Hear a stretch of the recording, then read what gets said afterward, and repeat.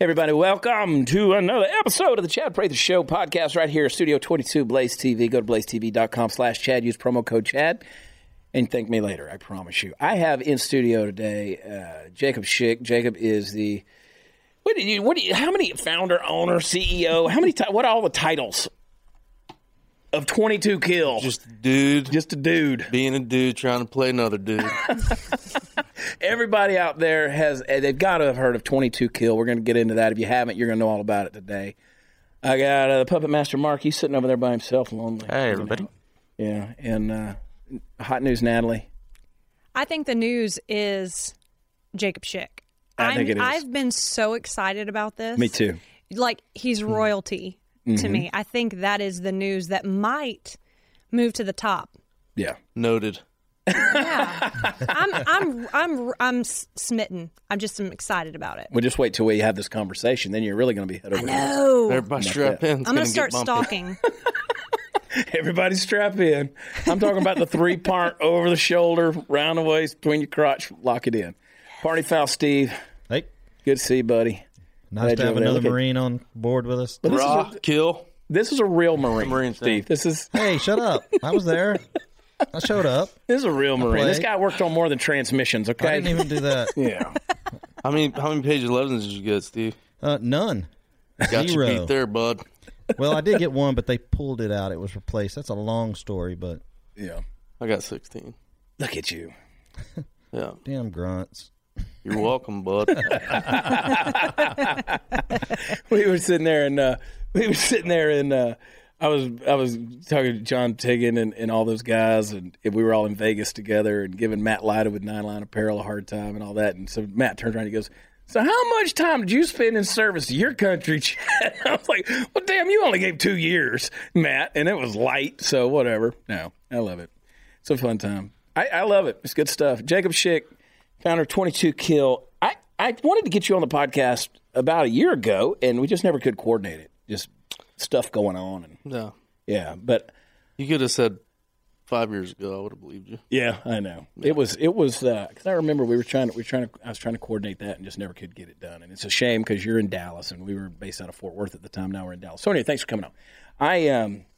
I got to agree with Natalie. I've been looking forward to this, and I'm thankful for you. I'm thankful to you, and I'm proud of you for. And I don't mean that in a condescending way. I'm just proud to know you and proud of what you've done, and in so many different ways. Not only sacrifice, but what you're doing to continually give back to the community. How did the concept of 22 Kill come about, and why the name?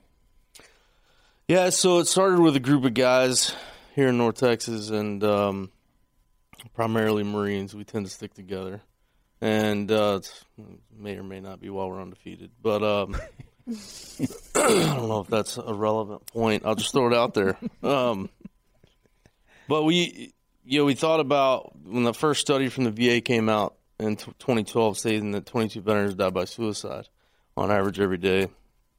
And we thought about, okay, well, what can we do to change that? And so what can we do to bring awareness to this epidemic that's in our community? And so we thought about it, and we're like, okay, you know what? What's the quintessential military workouts, push-ups?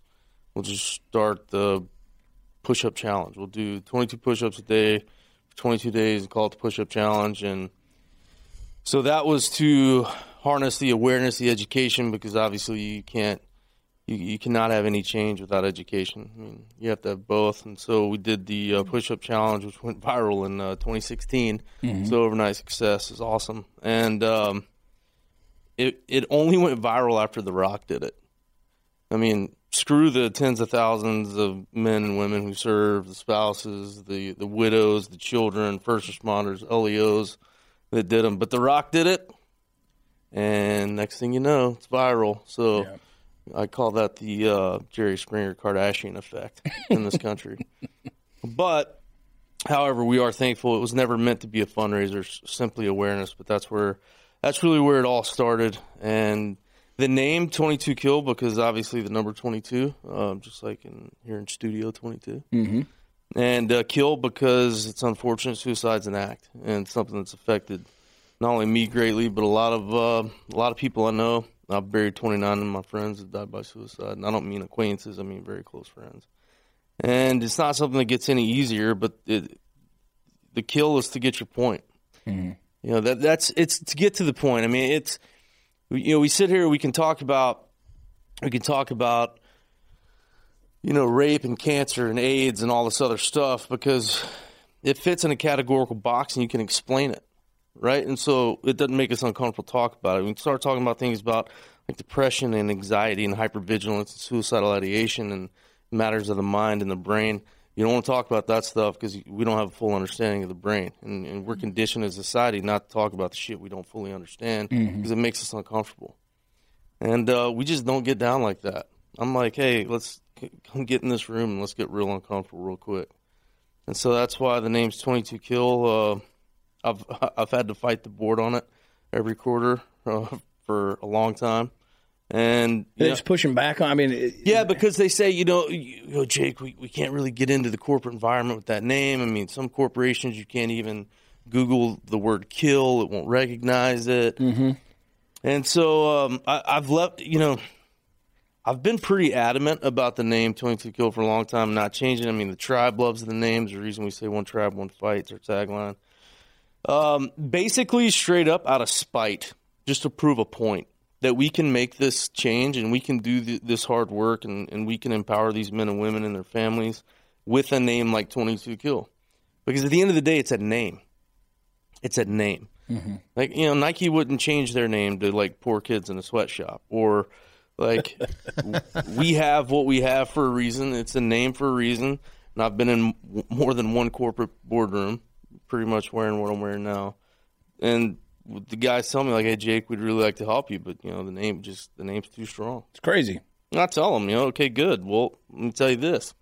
If you can't get past the name, talk about the root cause of an issue, congratulations, you're part of the problem. Yeah. And at the end of the day, we're not going to talk about the hard shit. Shut your mouth. Yeah. Everyone's got an opinion. Doesn't mean I want to hear it. Mm-hmm. Well, suicide's a real thing. And it's a real hard thing. It's an ugly thing. You know, depression is a real thing. It's a hard thing. PTS is a real thing. It's hard. You know, there's multiple reasons why we dubbed this Studio 22. That's one of them, because we want to be able to constantly, conversationally be able to bring up that reality of why it's there. And, you know, I have a friend of mine. He became a good friend of mine. Because I'm like you, I've got some friends who have committed suicide, veterans who have committed suicide, and then I had one guy. This big thing happened to me a couple of years ago. This guy was a Marine. He was in Fallujah, saw some real shit, and he comes home. He's got it severe, and he takes a 9mm, puts it in his mouth, pulls the trigger one day while his wife's off at work, and the gun goes click, and he's shaking with adrenaline, and all of a sudden he's just like, oh, you know, I'm supposed to be dead, and it's just he doesn't know what to do. He's kind of got himself in shock. Opens up his phone, and there's this guy in a cowboy hat sitting in the front seat of his truck making a video talking about your self-worth and, you know, no matter what you've been through, you got self-worth and things. And it was one of my videos, and so I met him through an event that we did down in Houston a couple of years ago, and he actually sent me the message, told me the story, and that 9mm bullet that's got a dimple in the back of it where the firing pin hit the thing. It's on my desk at home, and so it was one of those deals where it's like, man, I want to tell this guy's story so many times we've got, because he was fortunate enough, got a new lease on life and recognized what was valuable. And to think that 22, see, I have people all the time who are going, you know, kind of like after 9/11, it became a popular thing to be a soldier, a popular thing to be a Marine, now you kind of through all these apparel companies and coffee companies and all these different things, now people almost kind of glorify it in a way and say, wow, you know, it's kind of a cool thing to do. With all these organizations, 500,000, 600,000 nonprofit organizations in America out there, you know, supporting vets and pay. But it's like you don't see the dark underbelly of the thing that's going on. And you're bringing light to that. Yeah, no, I haven't started a T-shirt company or a coffee company or any of that other shit because I don't have time for it. You know, we're trying to save souls, so I mean, there's that. It's kind of, you know, it's painstaking work. Yeah. But look, I mean, to each his own. Whatever. At the end of the day, yeah, I mean, we sell apparel that helps pay for the overhead. Mm-hmm. But I just want to do stuff that matters. I mean, by the time I wake up in the morning, I suck just as much as everyone else. Because we're all fundamentally flawed. We're all human. And by the time my head hits the pillow, what I did from the time I woke up to the time my head hits the pillow is what determines whether I'm going to be separated from the herd or not. Because I've never been a herd animal, you know, and I just refuse to wake up and go out of my way to be average. It's just not my thing. Yeah. You know, because I've got a new lease on life. I've had my fair share of shit. And, you know, I mean, being severely wounded in Iraq in 2004. And, you know, I love that place so much. I have a couple summer homes now along Euphrates. And, well, I mean, it was a Garden of Eden somewhere over there. So. Yeah, there's some shit like that. Yeah. And, but, you know, at the end of the day, man, it's just everyone's trying to do something. And our thing is that we're just trying to fight for the greater good. You know, we're trying to show up every day and be present with compassion, absent of comparison. You know, that's what we're focused on every day that we show up, because you never know what case is going to walk through the door. You never know who you're going to get on the phone with. You never know who you're going to talk to.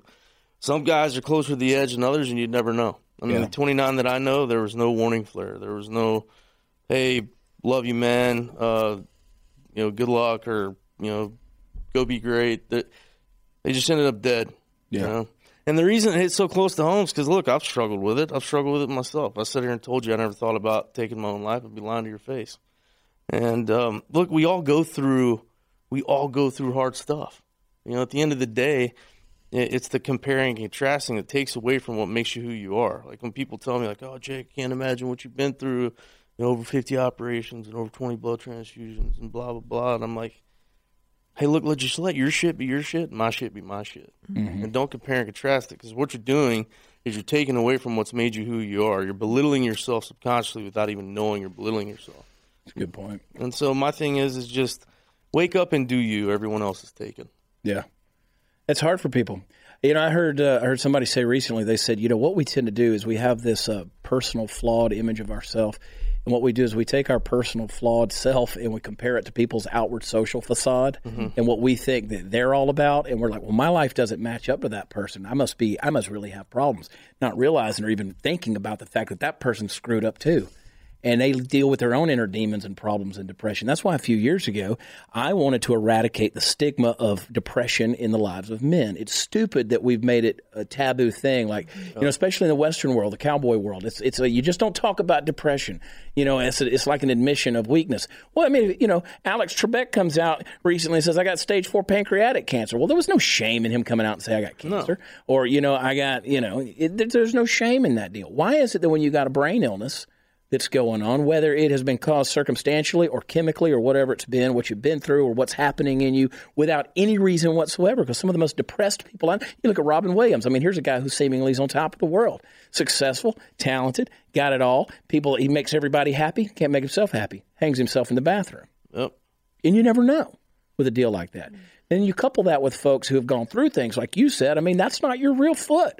That's the real foot you got now. Yeah. But you had to go through some stuff to get to that point.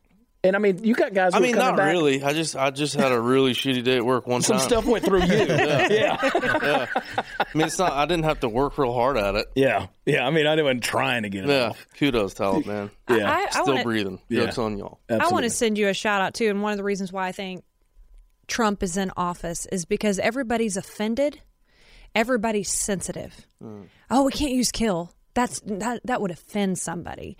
Thank you for speaking up, because, you know, everybody thought he wasn't going to win because all the Dems were yelling so loud, you know. But the silent, you know, everybody agrees. The majority agrees with you, you know. But people out there who are willing to publish it are too afraid. Mm-hmm. Yeah, see, I agree. I think in this country, I think we're starved for real and raw. Yeah. I think we have so much political correctness and so much fluff. Yeah. That when, you know, every time I get on a stage to speak, I'm brutally honest and I'm very direct, and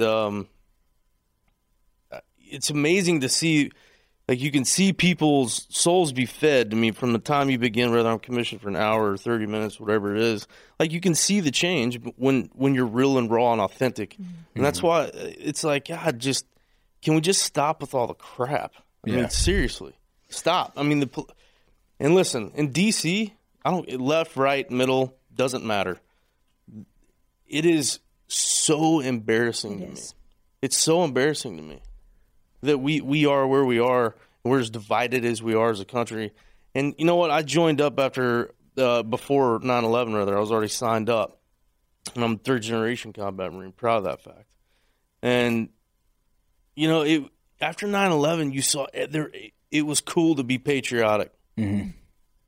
It was a fad. And explain to me how in the hell it takes a national disaster like that, a tragedy like that, for us to just be patriotic, to love this country. You know, like walking in the front door here, you know, there's the Old Glory. There's two of them on the rug. And, like, I can't even step on it. Mm-hmm. Like, I step around it because that means something. That's way more than just colors and stripes and stars. That all has meaning that goes way deeper than any of us can think, because we're all caught up in the surface level shit that has no meaning. Yeah. Well, I've always said that I think political correctness has become a demon that's terrorizing everybody, and people are scared of it, you know, and they're scared of the real. So I know I go to events and stuff, and I have this whatever. Some people call it a character flaw. I love it, and when I get to know somebody, I try to see how far I can push them, just see where their edge is. Mm-hmm. Not to be mean, I just want to know where I can go with you. And it's so easy that, like, I spoke at an event the other night, and I could tell I was just reading the people, and I'm just being honest with them, and I'm just telling them the truth. And I could tell they were so uncomfortable as a group, because it wasn't that they couldn't handle it as individuals. They were scared of how the people around them. They were thinking it was groupthink going on, and I was like, oh, I'm going to have a field day with you people. Dude, I love it. Yeah. I love it every time. Isn't it great? It's fun. It is the ultimate power trip. Like, I'm going to really make your butthole pucker. It's really fun. Yeah. But I tell them at the very beginning, every speech, I'm like, hey, listen, you know, this is going to get bumpy, and strap in, be prepared. And if you get offended by something I say, it's most likely a you thing, not a me thing. Probably so, because I don't have any problem with it. Yeah. You know, I know what's going to come out of my mouth. I'm not suffering. You know, I know what I'm going to say. I haven't offended myself. So yeah, no, I mean, it's you. I mean, I own my. Look, at the end of the day, I'm fortunate to know that God gave His only Son to suffer down a cross, because He knew there was going to be assholes like me on the spin ball of shit. The difference is I can own it. You know, Yeah. I can own it, and I'm expected to be flawed. So yeah, I'm unapologetically. Yeah, me. grace extends to the chief of assholes. I'm telling you, I'm a living example of that too. Yeah, thank God for that.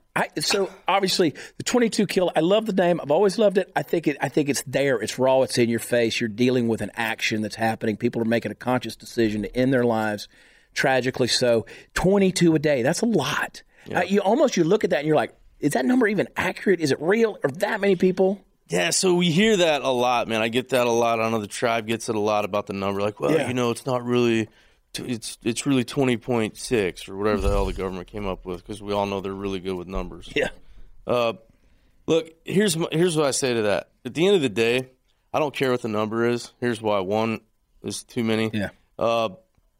And the example I use is, think about someone that you love without boundaries, that they could kill a litter of puppies and you'd still love them the same way. Because everybody's got one person that they love like that. Everybody. Mm-hmm. So think about that one person. Okay, now put a monetary value on that person. Because if you can do that, you suck more than everyone else. Yeah. That's the point, is that every one of those 1, 15, 20, 25, 30, whatever, somebody loved them that way. Yeah. Stop being focused on the surface level stuff. Stop being focused on the stuff that society's conditioned you to be focused on. And that's why the numbers are relevant. Yeah. The numbers are relevant. It's in the work. It's a name. We're a brand now. That's it. It's a brand. Yeah. It's a brand. Nothing more, nothing less. Buy a T-shirt. Well, if you're hanging over a cliff with certain death waiting below you, and you're holding on to a chain with, let's say, 22 links in it, and one link breaks, the chain is worthless, and it falls apart. You fall apart. It's tragic for you. Mm-hmm. So that's the thing. If it's even one, the chain's broken, and that's the deal. And that's why I appreciate what you've done. Is it's not about a statistic. People aren't statistics. People aren't just another number. Right. Now, it's just a way to demonstrate how real the problem is. And even all the way down to the significance of the ring you got there on your right hand, is you wear that ring, that 22 kill ring, on your trigger finger on the right hand, and it brings awareness. What's the next step beyond awareness, both with helping the people who need the help and then getting the people that need to get involved? Yeah, so Great point. In 2016, when the push-up challenge went viral, we garnered a lot of support really quickly, and it was hard because basically we were a catch-all for a bunch of people and families that were coming to us saying, okay, well, it's my son, my daughter, my husband, my wife, et cetera, et cetera. Where do we go? What do we do? And at the time, we were partnered with over 30 organizations, and basically we would just funnel them to where they needed to go. Mm-hmm. And, we quickly realized, okay, look, we have to have some type of effective follow-through, some type of effective treatment, because that's what it is. And I used to think that word was dirty. It's treat. You can't tell a warrior he or she is going to get treatment. Right. Bullshit. It's a word, and that's what it is. Deal with it. Deal with it.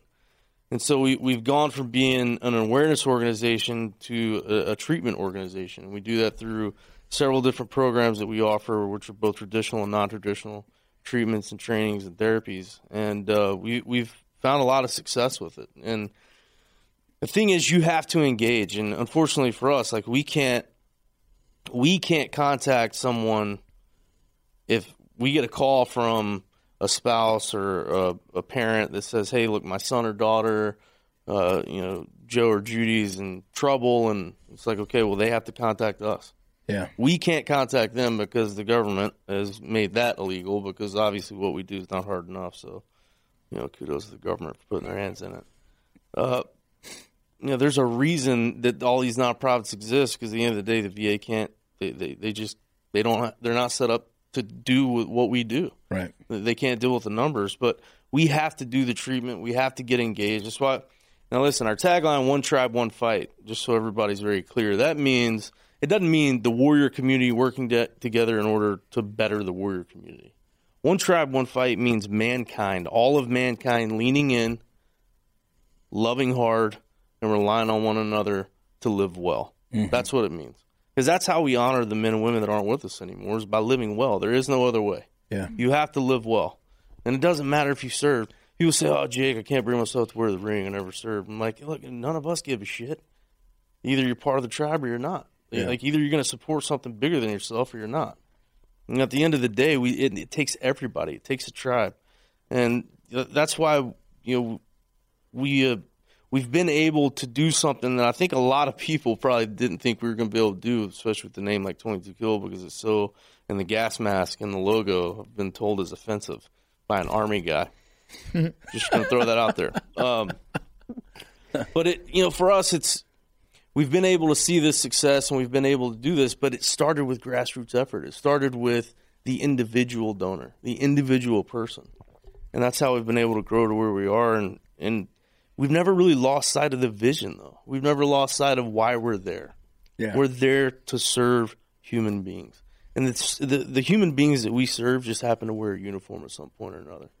Because make no mistake, we deal in human issues. Yeah. Human issues. Doesn't matter if you wore a uniform or not. Somebody, and to the point that you made a second ago, you said, look, we can't contact you. And you're right. You've got guys and girls who are committing suicide, and there's no tell. There's no signs there a lot of times. You don't know. And they don't want to admit it. They don't want to talk about what they're dealing with. And all I can say is, and I know how many messages I get with people who are dealing with that. They reach out to me, and I try to put them in the right channels to get the right voice in their life. People who are contemplating suicide. I've had people who have tried suicide. I've had people who have killed themselves and succeeded at it. And, I encourage you, you've got to get the right help. And I've always said, you talk to your doctor, you talk to your therapist, you talk to your God, you talk to the people who have been there, but get the help. Just talk. You've got to talk to somebody. It's okay to not be okay. Yeah. At the end of the day, we have to stop with like when guys like I used to be coming in the office and they're like, I'm not talking to the therapist. I'm not, they don't know what I've been through and seen and done. I'm like, hey, bud, just so you know, you're a dime a dozen. Like, There's nothing you can tell me that I haven't seen, heard, or done myself. Nothing you can tell me. Mm-hmm. There's nothing special about your pain and suffering. Nothing. Yeah. That goes for everybody. Yeah. Everyone can relate to mental suffering. Everybody. Mm-hmm. That's the common denominator of every bipod on the spinning ball of chaos. They all have a brain floating in between their ears. Now, whether they use it or not, it was open for debate. But look, at the end of the day, that's the common denominator. Yeah. Pain is inevitable. Suffering's optional. Yeah. You're going to get hit with something. You're going to go through hard stuff. It is going to happen. Yeah. None of us wake up on a unicorn ranch, pick which unicorn to ride on which rainbow back to the office and back. It just doesn't exist. We're going to go through hard things. We're going to experience turmoil and tragedy. But without those things, you don't have triumph. Tragedy and triumph are kissing cousins. They go everywhere together. My buddy Jeff Kyle, brother of the late Chris Kyle, Jeff told me, he said, look, he said, take the D off of PTSD. He said, I don't believe in that. He said, post-traumatic stress is one thing. He said, but it's not a disorder. It's something that happens. You go through certain things. You've experienced those things. It doesn't make you a disorder. Mm-hmm. It's a natural effect of some of the things that people go through. Yeah, and I agree. And I've known Jeff for a long time. He's a very close friend of mine. And I would just like to say I'm really proud of him for starting a public figure page. Mm-hmm.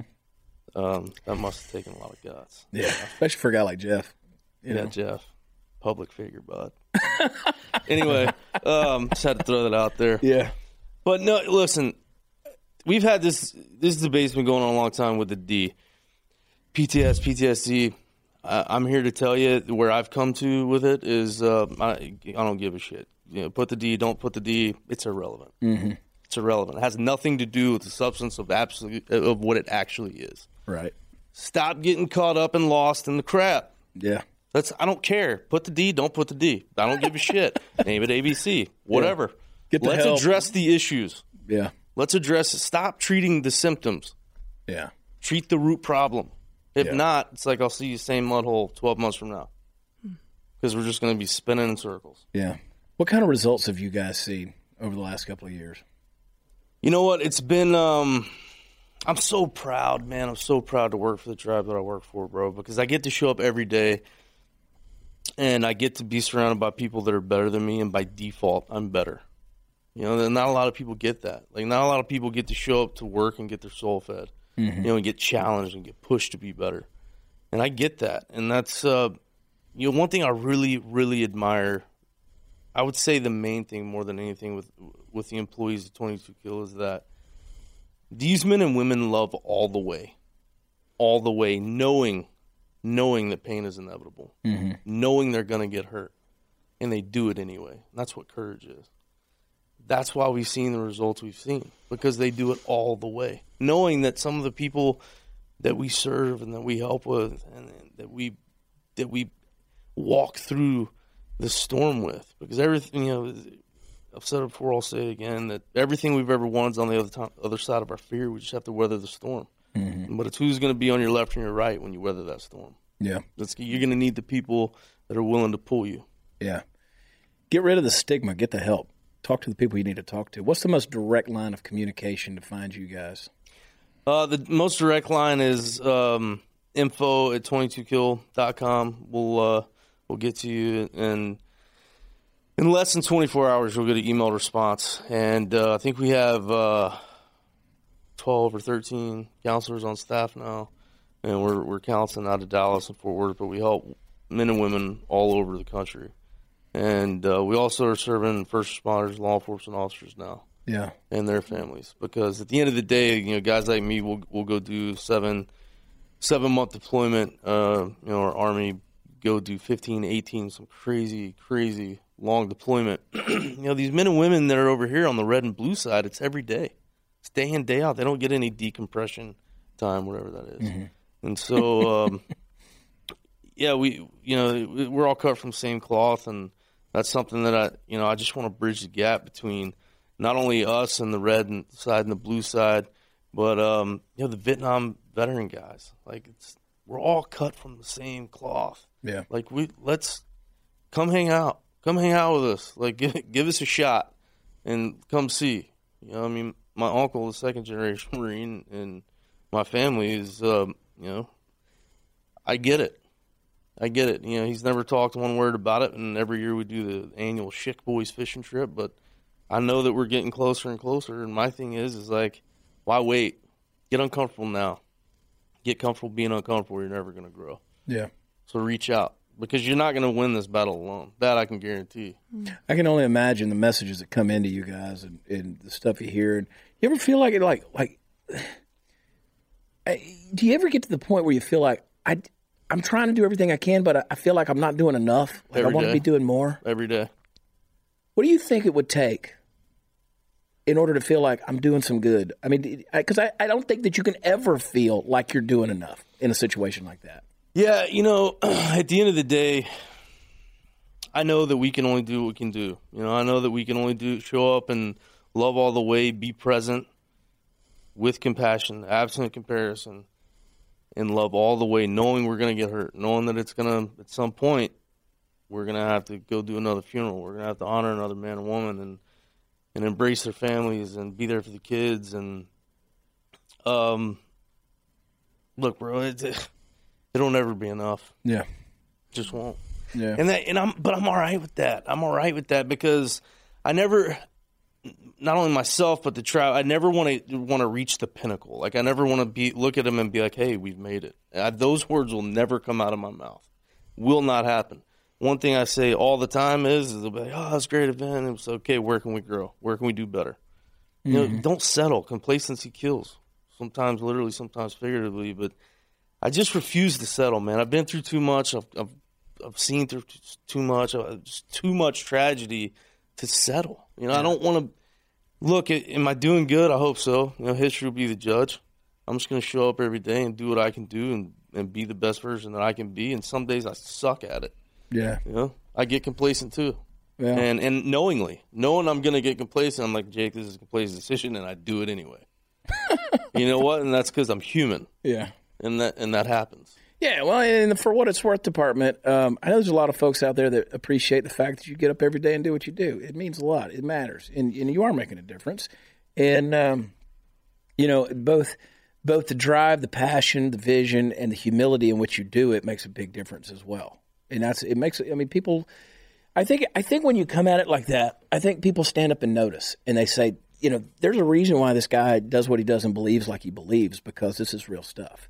This is real life. This is real death. Yeah. This is real tragedy. And somebody it's one thing to go through what you've been through personally, personal injuries, but to be able to say, because you could sit back, you could sit back and say, hey, look at me for the rest of my life. Look what I did for my country and what I sacrificed, stuff like that. But you didn't stop there. You took it one step further, and I appreciate that. Oh, I appreciate you appreciating it, and you're worth it. Yeah. That's the thing is, it's like human life has value. Yeah. It doesn't matter. It doesn't matter if you served, didn't serve, where you come from, if your family served, didn't serve. I don't care. Your life has value. Yeah. You have to believe you're worth it. It all begins and ends with the person you're looking at in the mirror. If you don't truly love that person. I love him a lot. Yeah. No, dude, yes, he does. I'm in love. I'm in love with the person looking at me in the mirror. And I'm okay to say it. I'm okay owning that. Yeah. Look, because here, at the end of the day, how in the hell does anyone, when they come, some guys will tell me like, oh, Jake, I don't know why my girlfriend or my boyfriend or my husband, my wife, my whatever, mom, dad, won't love me the way that I love them. I'm like, hey, are you in love with yourself? Yeah. And they'll look at me weird and like, no, really, are you in love with yourself? And more often than not, I'll say by the hesitation, obviously the answer is no. And how in the hell do you expect anyone to love you the way you can't love yourself? Because that's the height of hypocrisy.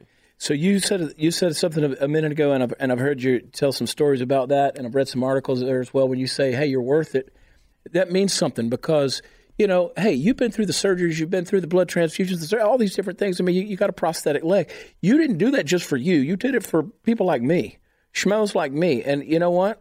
I appreciate the fact that you look at that and say, hey, you're worth it. Because I didn't do it for a thing or a cause, although that's involved, but I did it for people. And you're still doing what you do for people, and that's a beautiful deal. I think that people don't have we talk about self-esteem. People don't have self-esteem issues. We esteem ourselves highly. The issue is people don't have self-worth. That's the thing. You don't see yourself as a worthy cause, as a worthy being, as somebody that's created on purpose to accomplish something in life. And that's the issue. People have these self-worth issues. Yeah. And that's what that is one of the biggest messages I put out there. You're worth it. Doesn't matter what you've been through. You're still worth it. That $20 bill, doesn't matter if it was used to buy a hooker or blow or fund a terrorist attack or wadded up, crumpled on, stepped on, and flushed down the toilet. Still worth $20 because a higher authority made it worth something. And the federal government looks at that piece of paper is worth $20. I don't care. You shove it up your ass. It's still worth $20. $20. $20, and I'm still going to take it from you. I don't care if it's spinning your ass, Schick.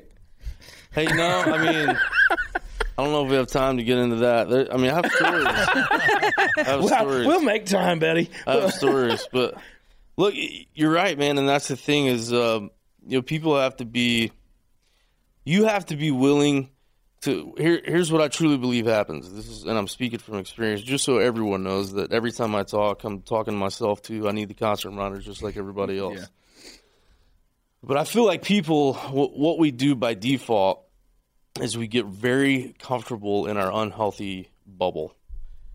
And the thought of who we could be if we really push ourselves and really get outside of our comfort zone terrifies us. And so we allow fear to dictate our thought process, and it keeps us from growing. Yeah.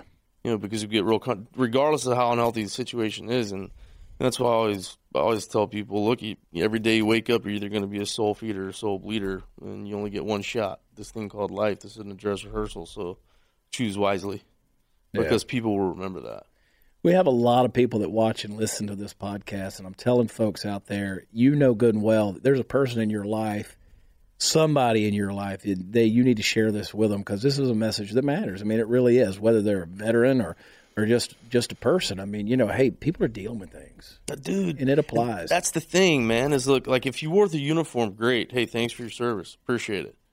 Right? But pain is pain and suffering is suffering. Yeah. Like, let's not categorize it. Let's not measure it. There's no Richter scale. Yeah. So just, my thing is it's good to smoke and joke. Trust me. Like, the tribes talked about, like, God, could you imagine if we had cameras in the office every day? It's because we have to, if we don't, act out and mess with each other. I mean, the work we do is, look, it is a morbid industry and it's daunting. And it's dog eat dog. I'm telling you right now. In all three of the industries I work in, nonprofits just the same. It is dog eat dog, and it's unfortunate because some of the mindsets are, hey, this is my pond.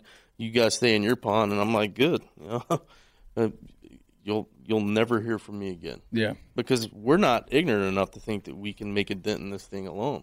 Yeah. We have to be partnered with. That's why we support all the things we support is because it takes a tribe. It's the only way we're going to make a dent in this. Yeah, and I'm the first to say, as a country collectively, we haven't even scratched the surface on this epidemic. We have 125 on average, 125 civilians that die by suicide every day. Not to mention that the last 3 years, more first responders and law enforcement officers have died by suicide than were killed in the line of duty. And my thing is the reason we don't know that stuff is because we're not going to talk about the things we don't understand. And my thing is like, okay, well, let's start talking about it. Let's start trying to understand it. Instead of building an effing bridge to save a damn turtle over somewhere, like, yeah, sorry, but I don't think anything that doesn't have opposable thumbs is ever going to change the world. Just my personal opinion. Like, I think animals are great. I think they're tasty. But at the end of the day, fun to look at. Yeah, pet. Not one of them ever changed the world. Exactly. And I know I'm going to get to just bring on the whatever. Screw them. It's all right. Screw them. I identify as a strong black woman. Anyway, kill the owl. So, just even the playing field. Yeah. I just called PETA. I'm fat. I identify as skinny. I'm trans fat. What if you had the ear? If you got to step out on the hill and just what would you? I have. Yeah. Well, I mean, what? Well, then what did you say? If you had the ear of everybody there. Over the last decade, I've been to the hill. God knows, I don't know, 50 or 75 times. I've never been asked to leave nicely. Because here's the thing: a lot of people confuse my passion with anger. Yeah. And when you get on the hill and you start spewing truth, like, they do not like that shit. Yeah. They do not like that because day one is how do I get reelected? So my constituency and my base, it's like, screw you, you're trying to get reelected. You're right. Just call it what it is, man. We have a bunch of clowns running a circus in Washington, D.C. That's what it is. Yeah. I mean, it's a fact, and everybody that refuses to admit that are part of the problem. Yeah. You know what? I don't look, audit me, whatever. Like, just get in line. Get in line. Because what are you going to kill me? I mean, that's hard. You're a resilient bastard. Well, here's my thing, man, is that as long as I'm drawing breath and I'm vertical and ventilating, you can bet your ass I'm going to fight. Yeah. Even just because I love you to death doesn't mean I won't make you bleed either. Mm-hmm. Like that. I'm just tired of the political crap. It's like, just shut your damn mouths. Like, you're just fake as hell. Show up and be real. Mm-hmm. That's why. That's why they don't like it, is I show up and I'm me. And they're like, no, this guy's not playing the political game. I'm like, no. We want diplomat Schick. We don't want warrior Schick to show up. Sorry. I know. There's diplomat Schick doesn't exist. Yeah. And you know what? Here's the thing. I'm just Schick. Warrior Schick, whatever. I'll be the first to tell you right now. I mean, this is, you know why guys like me miss being in foreign places with a weapon in the middle of nowhere, trying to find people to kill that want to kill me?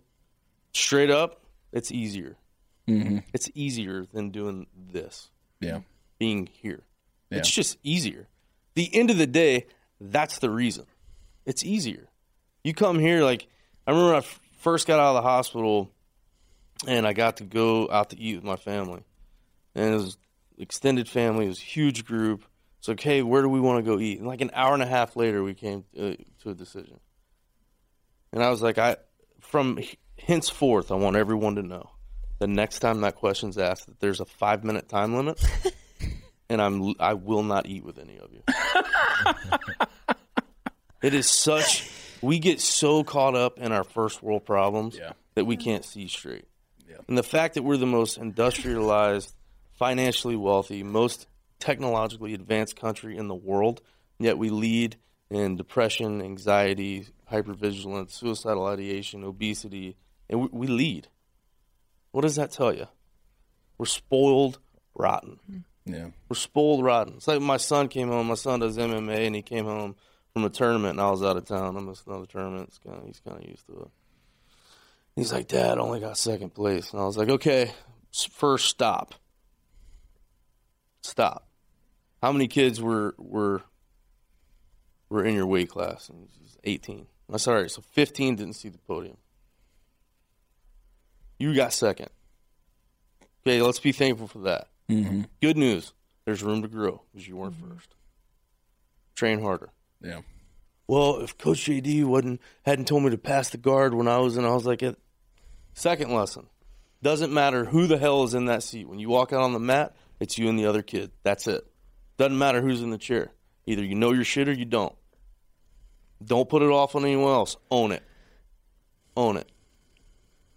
And I said, when I take you to your warrior martial arts and your training, and I get on to you when we're driving back to the house, what do I get on to you about? When I look at the clock when we're grappling.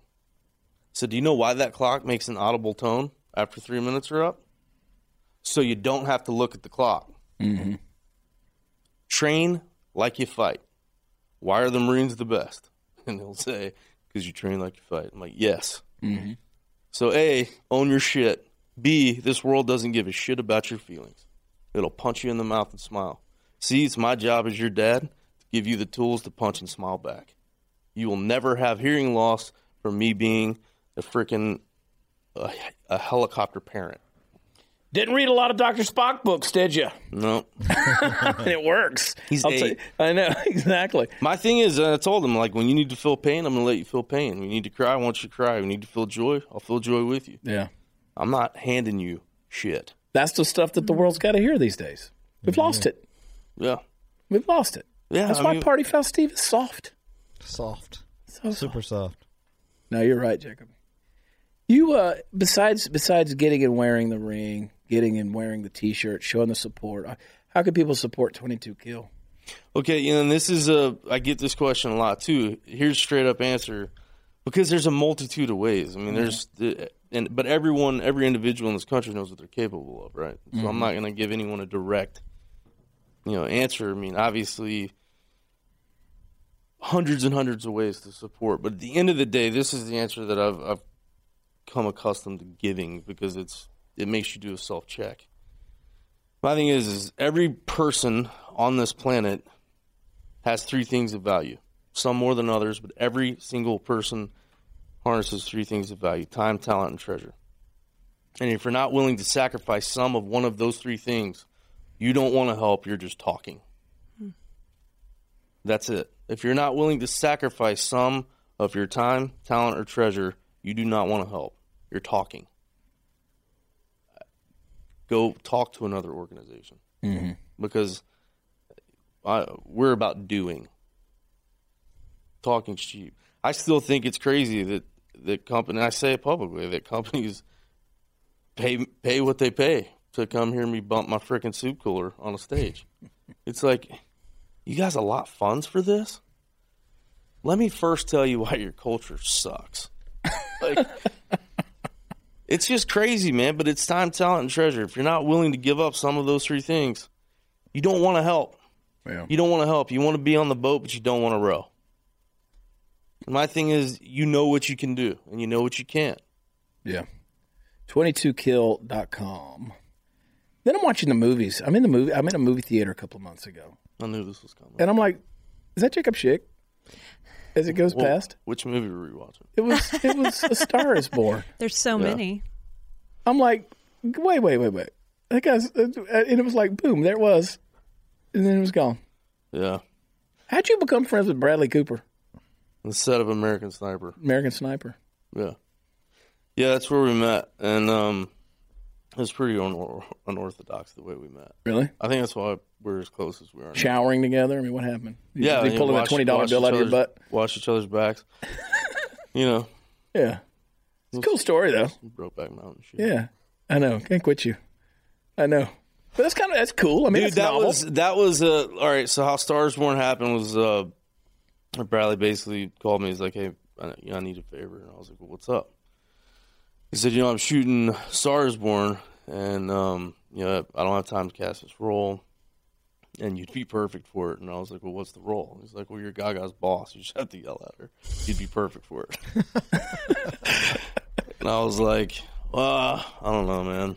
I said, he goes, "Look, you're not going to make a lot of money, and it's going to, it's going to be days on set, long and drawn out, but give me a reason to hang out with you for a couple of days." So I was like, and I asked, I said, "Does the male lead pass traditionally like the other Stars Were Born?" And he said, "Well, I'm not telling." I said, "All right, well, I'm not doing it." He was like, "What? You're really going to not do it?" I said, "No, brother. I'm not trying to be you, man. I need to do shit that matters." Yeah. And he was like, "Okay, well then, yeah." He does. I said, "All right, send me the flight info. I'll see you Monday."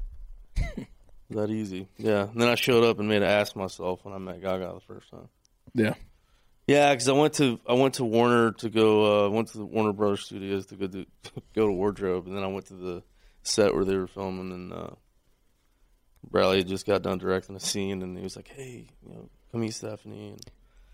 And I met her, and she looked at me, and Bradley was like, "Hey, Stephanie, this is Jake. He's going to be playing your boss tomorrow." And she was like, "Hey, Jake, nice to meet you." And so I go, "Yeah, don't forget it."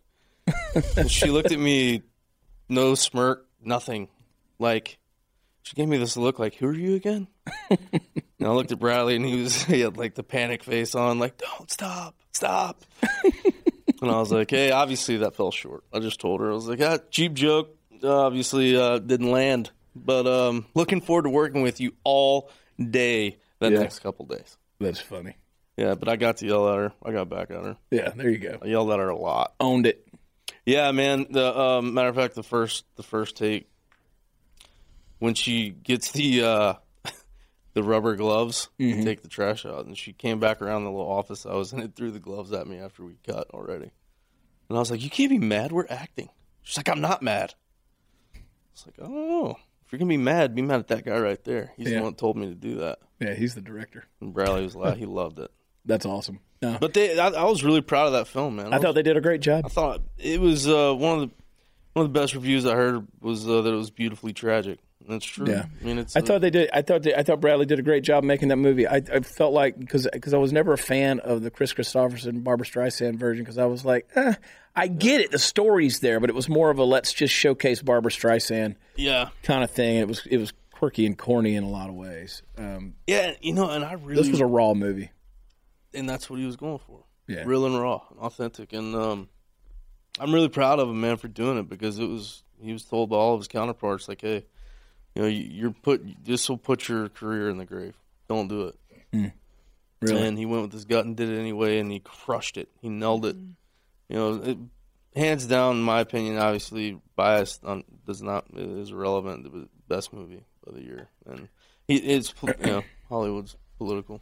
It's crazy. I know. I spent a lot of time out there on those sound stages and meeting with all those networks, and I was with Lionsgate it's tough, man. Another world. It's another dog eat dog industry. Yeah. It's crazy, but at the end of the day, it was he wanted to do a movie that meant something, and he did it, and he nailed it. Yeah, he nailed it, and so did Stephanie. I mean, they both were well outside of their comfort zone. I'm real proud to have been a part. They were, and wound up coming out with a hands down good soundtrack out of the whole thing. Which again, it was about the music was there, but different from older versions. It wasn't about the music, right? And so it was an element, right? It made the pain and the tragedy bearable. Mm-hmm. Which goes to show you what music can do for people and do for the soul. But it's a universal, powerful thing. 100%. Yeah, I mean, it's gotten me through a lot. Yeah. It still does. They nailed it at the Oscars, too, when they did that together. Because I know Bradley's not a big fan of having to sing publicly and do those kind of things. It was I was in L.A. for some meetings, and I was in his living room when he told me he was going to do that. And I was like, how nervous are you about that? Mm-hmm. He's like, I'm not. And I believe him. He's not. Yeah, he's one of the screenings. He knows how to be it. He is. In one of the screenings we did, in the Q&A, they asked, what would you change about this movie if you could change it after they watched the film? And his answer was beautiful, man. He said, nothing. It's yours now. I've done everything I could do. We've done everything we can do in this movie. We gave it everything we've had. It's yours now. It's us to give to you. It's your kid now. Good for him. I like that dude. Good dude. He's an amazing guy, man. And that's the thing is that, it's crazy. I mean, he's gotten me through some dark stuff, and I him. And it's a relationship that it's based on. It has merit. I mean, there's real value there, because it's real love. It's loving all the way. That's the thing that I'm kind of caught between from time to time is people want to just sell Hollywood off and just say, screw Hollywood. They just forget them. And it is a crazy place. It's a weird bubble out there. Yeah. There's some good people in Hollywood. And it is a big platform. It's a useful platform. Is it ever going to come over to our way of thinking? And no, of course not. I mean, they live on another planet. But there's some good people out there in the middle of that. And I don't want to burn the whole barn down because a couple of the animals are rabid. Yeah. You know what I mean? More than a couple. But it's the majority of the animals. It's Animal Farm, damn it. Okay, fine. But that's the thing, man. Again, we come back to they have their shit and we have ours. Yeah. Just let that be what it is. People are definitely products of what's been around them and the circumstances and the voices in their ear. That's the human flaw, man. That's the human condition. You allow yourself to be a product of your environment. Like, who told you had to do that? Exactly. Who told you had to wake up and fall victim to your circumstances? Yeah. Wake up and be a victor. There's way too many victims. I don't like it. Jacob Schick, you're my new best friend. I don't care if you like it or not. I don't care. A Star is Born isn't the only movie, which, by the way, my husband and I watched that for the first time last weekend. 6'4".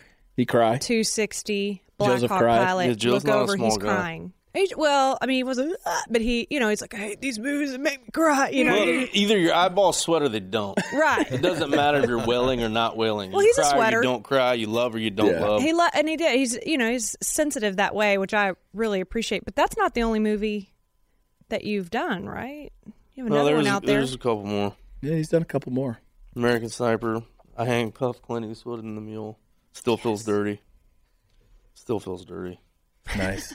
Second take, I put the cuffs on upside down. It was not good. I don't have any experience using handcuffs. Except wearing them. I have plenty of experience wearing them.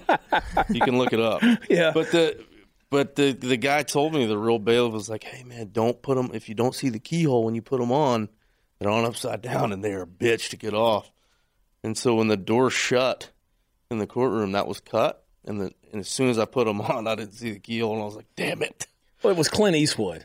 Door shuts and I was like, Clint, we got a problem, man. What's up, Jake? What happened, Jake? It's like I put the cuffs on upside down. No, Jake, it's okay. He's such a sweet guy. It's okay. Take your time. And I was like, well, here's the deal. You're 88 and I don't kneel well. Yeah. So this is gonna take a minute. I got one leg, Clint. Yeah. So whatever. And Clint remembered me from Sniper. And whoever was editing the sound of that movie, I guarantee you had a great 5 or 6 minute exchange with me and Clint Eastwood. Listen, dude, I love it. I don't have a lot of bucket list items, but I'm telling you, if I could pick one, I just want to do something, anything with Clint Eastwood. And I'm like 1 degree of separation from the man. Like I'm connected, I'm right there.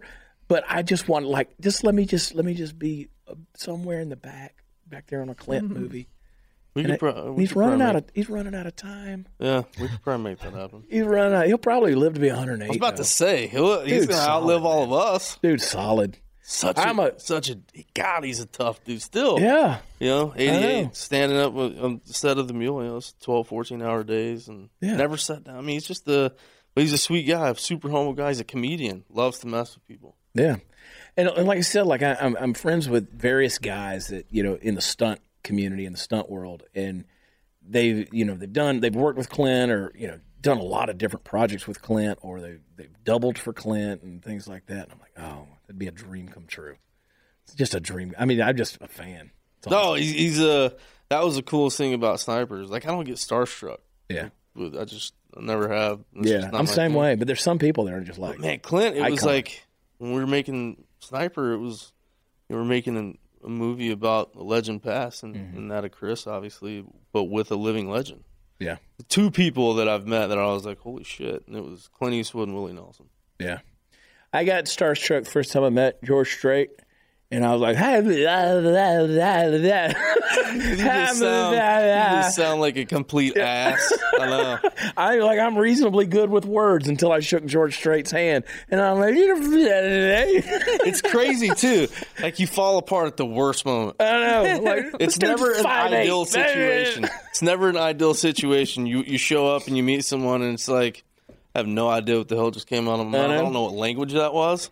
But I'm just going to apologize now. But see, I got what I have on my side, though, is I can go, hey, I'm sorry, I got blown up after traumatic brain injury.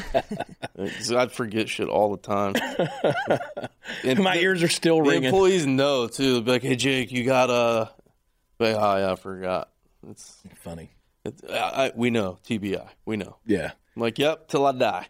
Till I die, I will use that. I'm going with it. Yep. I'm going with it. No, that's funny. The first time I ever met Glenn Beck, and Glenn's a pretty big guy. He's got big hands. He is, man. He's big dude. People don't realize. Yeah, Glenn's a big dude. He's a bigger dude. And I went to shake his hand, and my hand kind of, like, if I don't go deep, I got small hands. So if I don't go deep, it becomes a real fishy, girly hand. That's what she like said. It's a little, yeah. It's like a little, I'm just kind of in the palm, of a bunch of bananas right there. A Cabbage Patch shaking the T-Rex hand. Exactly. Yeah. So here's what Glenn says to me. I go in and I go shallow, right? I don't get in there. He grabs me too quick, and he's like, yeah, that was a terrible handshake. Let's do that again. I had to reshake his hand. I had to reshake Beck's hand. Yeah, I know. Yeah, he's a good dude, man. He's a good dude. I've really, I've people don't realize. I mean, Glenn's one of those geniuses that lives on a different plane. He is. And people, they got mad at him because he wasn't supporting Trump back in the day. But you know what? Glenn humbled himself. He came out and he said, look, I was wrong. I messed up. And this was, Glenn was going through some PTS stuff that was going on in his head. They basically diagnosed him with the same kind of deal where they said, you have the same brain traumas that's going on with a lot of folks that are dealing with this type of syndrome. And he went and got the same treatment that a lot of veterans go. Yeah, and it's important that you brought that up. That's what people need to realize is that more people have post-traumatic stress than don't. Sure. Like you have to, it doesn't take getting shot at or being blown up to have post-traumatic stress. Yeah. That's the thing, is that the human brain is the human brain. Yeah. We talk, and this is different. This is different, but same. And it's an interesting thing because I had Mike Ritlin, Navy SEAL, and of course he trained SEAL dogs, and he's still a dog trainer. And he has this kennel where these retired military dogs come back that have seen action overseas, and he puts them out, and rather than put the dog down, which he lets them kind of retire into their little and learn how to be dogs again. As they should. And so it becomes almost like the dog comes home with traumatic stress. Yeah. Because they've been sniffing bombs and they've been around this stuff and they've always been a machine, that two-dimensional mind that a dog has, and they come home. The brain's a weird thing. I don't care if you're. And again, we're talking about the human brain, which is a significantly crazy. But you're right, man. Yeah, it's crazy, and it's the we come back to the fear of the unknown, not knowing. And that's we're 50 years behind heart health when it comes to brain health. And what you said earlier is so significant because you said you train the way you fight. Yeah. You become mechanical in it in a lot of ways. You're trained to react and to respond in a way that this is natural. This happens. That's why you train. You don't just go in there and hope you have the instincts. No, for it's it. muscle memory. Yeah. So now your brain has been programmed a certain way to go into warrior mode in that regard. To decompress out of that. Trust me, bro. I have to drive in this traffic a lot. Yeah. I know. I do a lot of breathing. Heavy breathing, and a lot of namaste shit. You have to in this traffic. Man, I love my namaste shit for real though. God, I get my Om on every day, Om. Dude, if I didn't, you would be hearing about me on the news for bad reasons. Yeah. Because it's I just don't the human condition, bro. It's real. Just like if you know you're coming up to an exit and it's a mile away. Don't stay in the effing fast lane until you're 10 feet from the exit. That's why there's traffic, ladies and gentlemen. That's right. It's the most frustrating thing in the world. I will throw my leg at your car. Has almost happened. Can you imagine somebody driving down the highway right here, but then and all of a sudden a foot hits your windshield? But I would feel guilty as hell because you taxpayers pay for it. Yeah. I pay taxes too, just so everybody knows. So golly, it's crazy, man. And it's funny too. Yeah, I bet we've derailed. I bet. All right, let's do some breathing exercises. We're going to get the hell out of here. 22kill.com. That is 22kill.com. Don't ever change that name, and I know you won't. I love it. I love the name of it. I love the mission. I love everything about it, and I appreciate you, buddy. Thanks for everything. You, brother. Yeah, Thank you. Go check them out. Support them. Hang out. Follow Jacob Schick. Hey, go watch The Stars Born again. Because now you're like, oh, it was that guy. That's the guy it was. Yeah, and don't look. Oh, come on. Don't play humble now. All I want to say is we were acting. I don't need to hear from any of Gaga's you following were mean to Stephanie about me yelling at Lady Gaga. I love it, dude. But you did a hell of a job. It was great. You were believable. You did a hell of a job. Yeah. Yeah, because I saw it and I was like, that looks like Jacob Schick. But I mean, you and I had never known each other personally. I'd seen pictures. I've played pictures of you. And I was like, is that? But then I realized, I was like, I bet it was because you were in American Sniper. The funniest part about that is I had like a 4-hour negotiation on my hair and beard length. Really? Yeah, because I was in the middle of a bet with Birdman, Ryan Parrott, a Navy SEAL buddy of mine. And I called him from the makeup trailer. And I was like, Ryan, I need a truce. It's like, what? It's like, they're saying I have to trim my hair for this role. I mean, he's like, nope, you lose, Hollywood. You lose. Yeah. It's like, bro, no, don't. Sold out. So we had, anyway, they tried the makeup lady did a good job, but. Funny. We ended up, he let me skate, but then like 2 months later we called the truce anyway because we were both tired of looking like hippies. Beautiful. All right. Jacob Schick, 22kill. Thanks for coming on, buddy. Thanks for the time. And it's a pleasure, bro. Really is fun talk. And I encourage people, seriously, share this episode because there are a lot of pearls of wisdom tossed around out there. And there is help. I know people feel like they're helpless. You're not, and you're not hopeless. And you are worth something. I don't care what you've been through. You are worth something. And get the help that you need. And don't compare your problems to everybody else, thinking that your problem's not as significant. Look, your problem's your problem. You're you. And how you react to it and how you handle it is different from somebody else. Some people can go through a hell of a lot of stuff, and it doesn't faze them. And you go through – it's just you. Be you. And I think that's the takeaway on this thing. So get the help you need. Do the talking you need to do and talk to the right people. So, here at the Chad Prather Show, we love you. That's all we care about. And God bless you. We'll talk to you next time. Bye.